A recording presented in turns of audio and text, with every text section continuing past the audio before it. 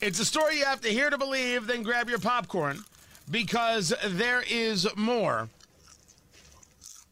I don't know where I want to begin. I'll start with Jen Psaki, who wants you to know that, sanctions, well, no one ever thought they'd be 100% effective.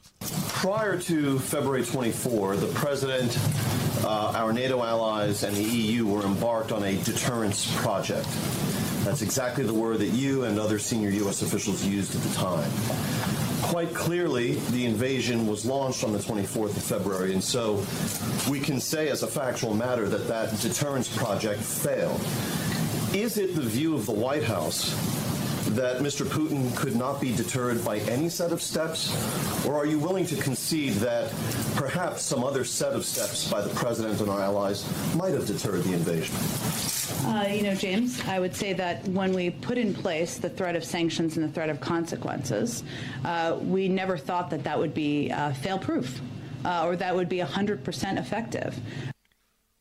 So you started with a policy you didn't think would work? You started with a deterrence you didn't think would be deterrence? Do you ever get the feeling that Jen Psaki realizes that in the middle of a press conference, she's like, what am I doing with my life? I'm not even supposed to be here today. I assume that's her inner dialogue. I assume that's where she's at.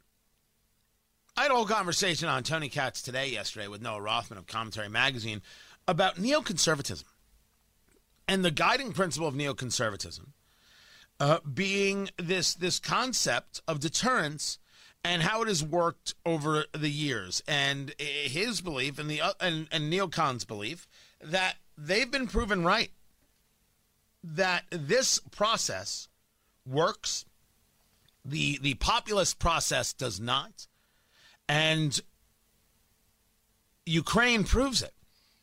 Well, I'm not so sure that is true. My disagreement comes from the idea that the concept of deterrence has to come from a nation. And right now, if we're going to say it even exists in a party, it only exists in a party because it certainly doesn't exist in the Democratic Party.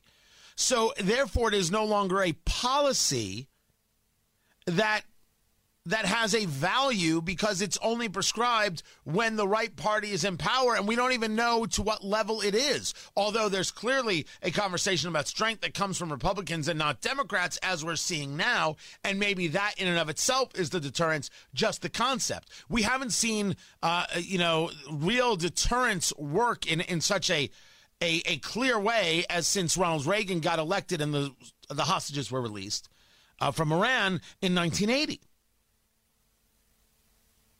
But you can't have a national policy of deterrence when you have a political party that doesn't believe in it at all and another political party that only believes in it half.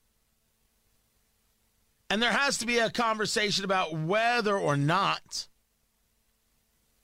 this is where the country should be.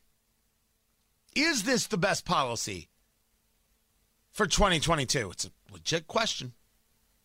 I'm asking it because I want to discuss it out.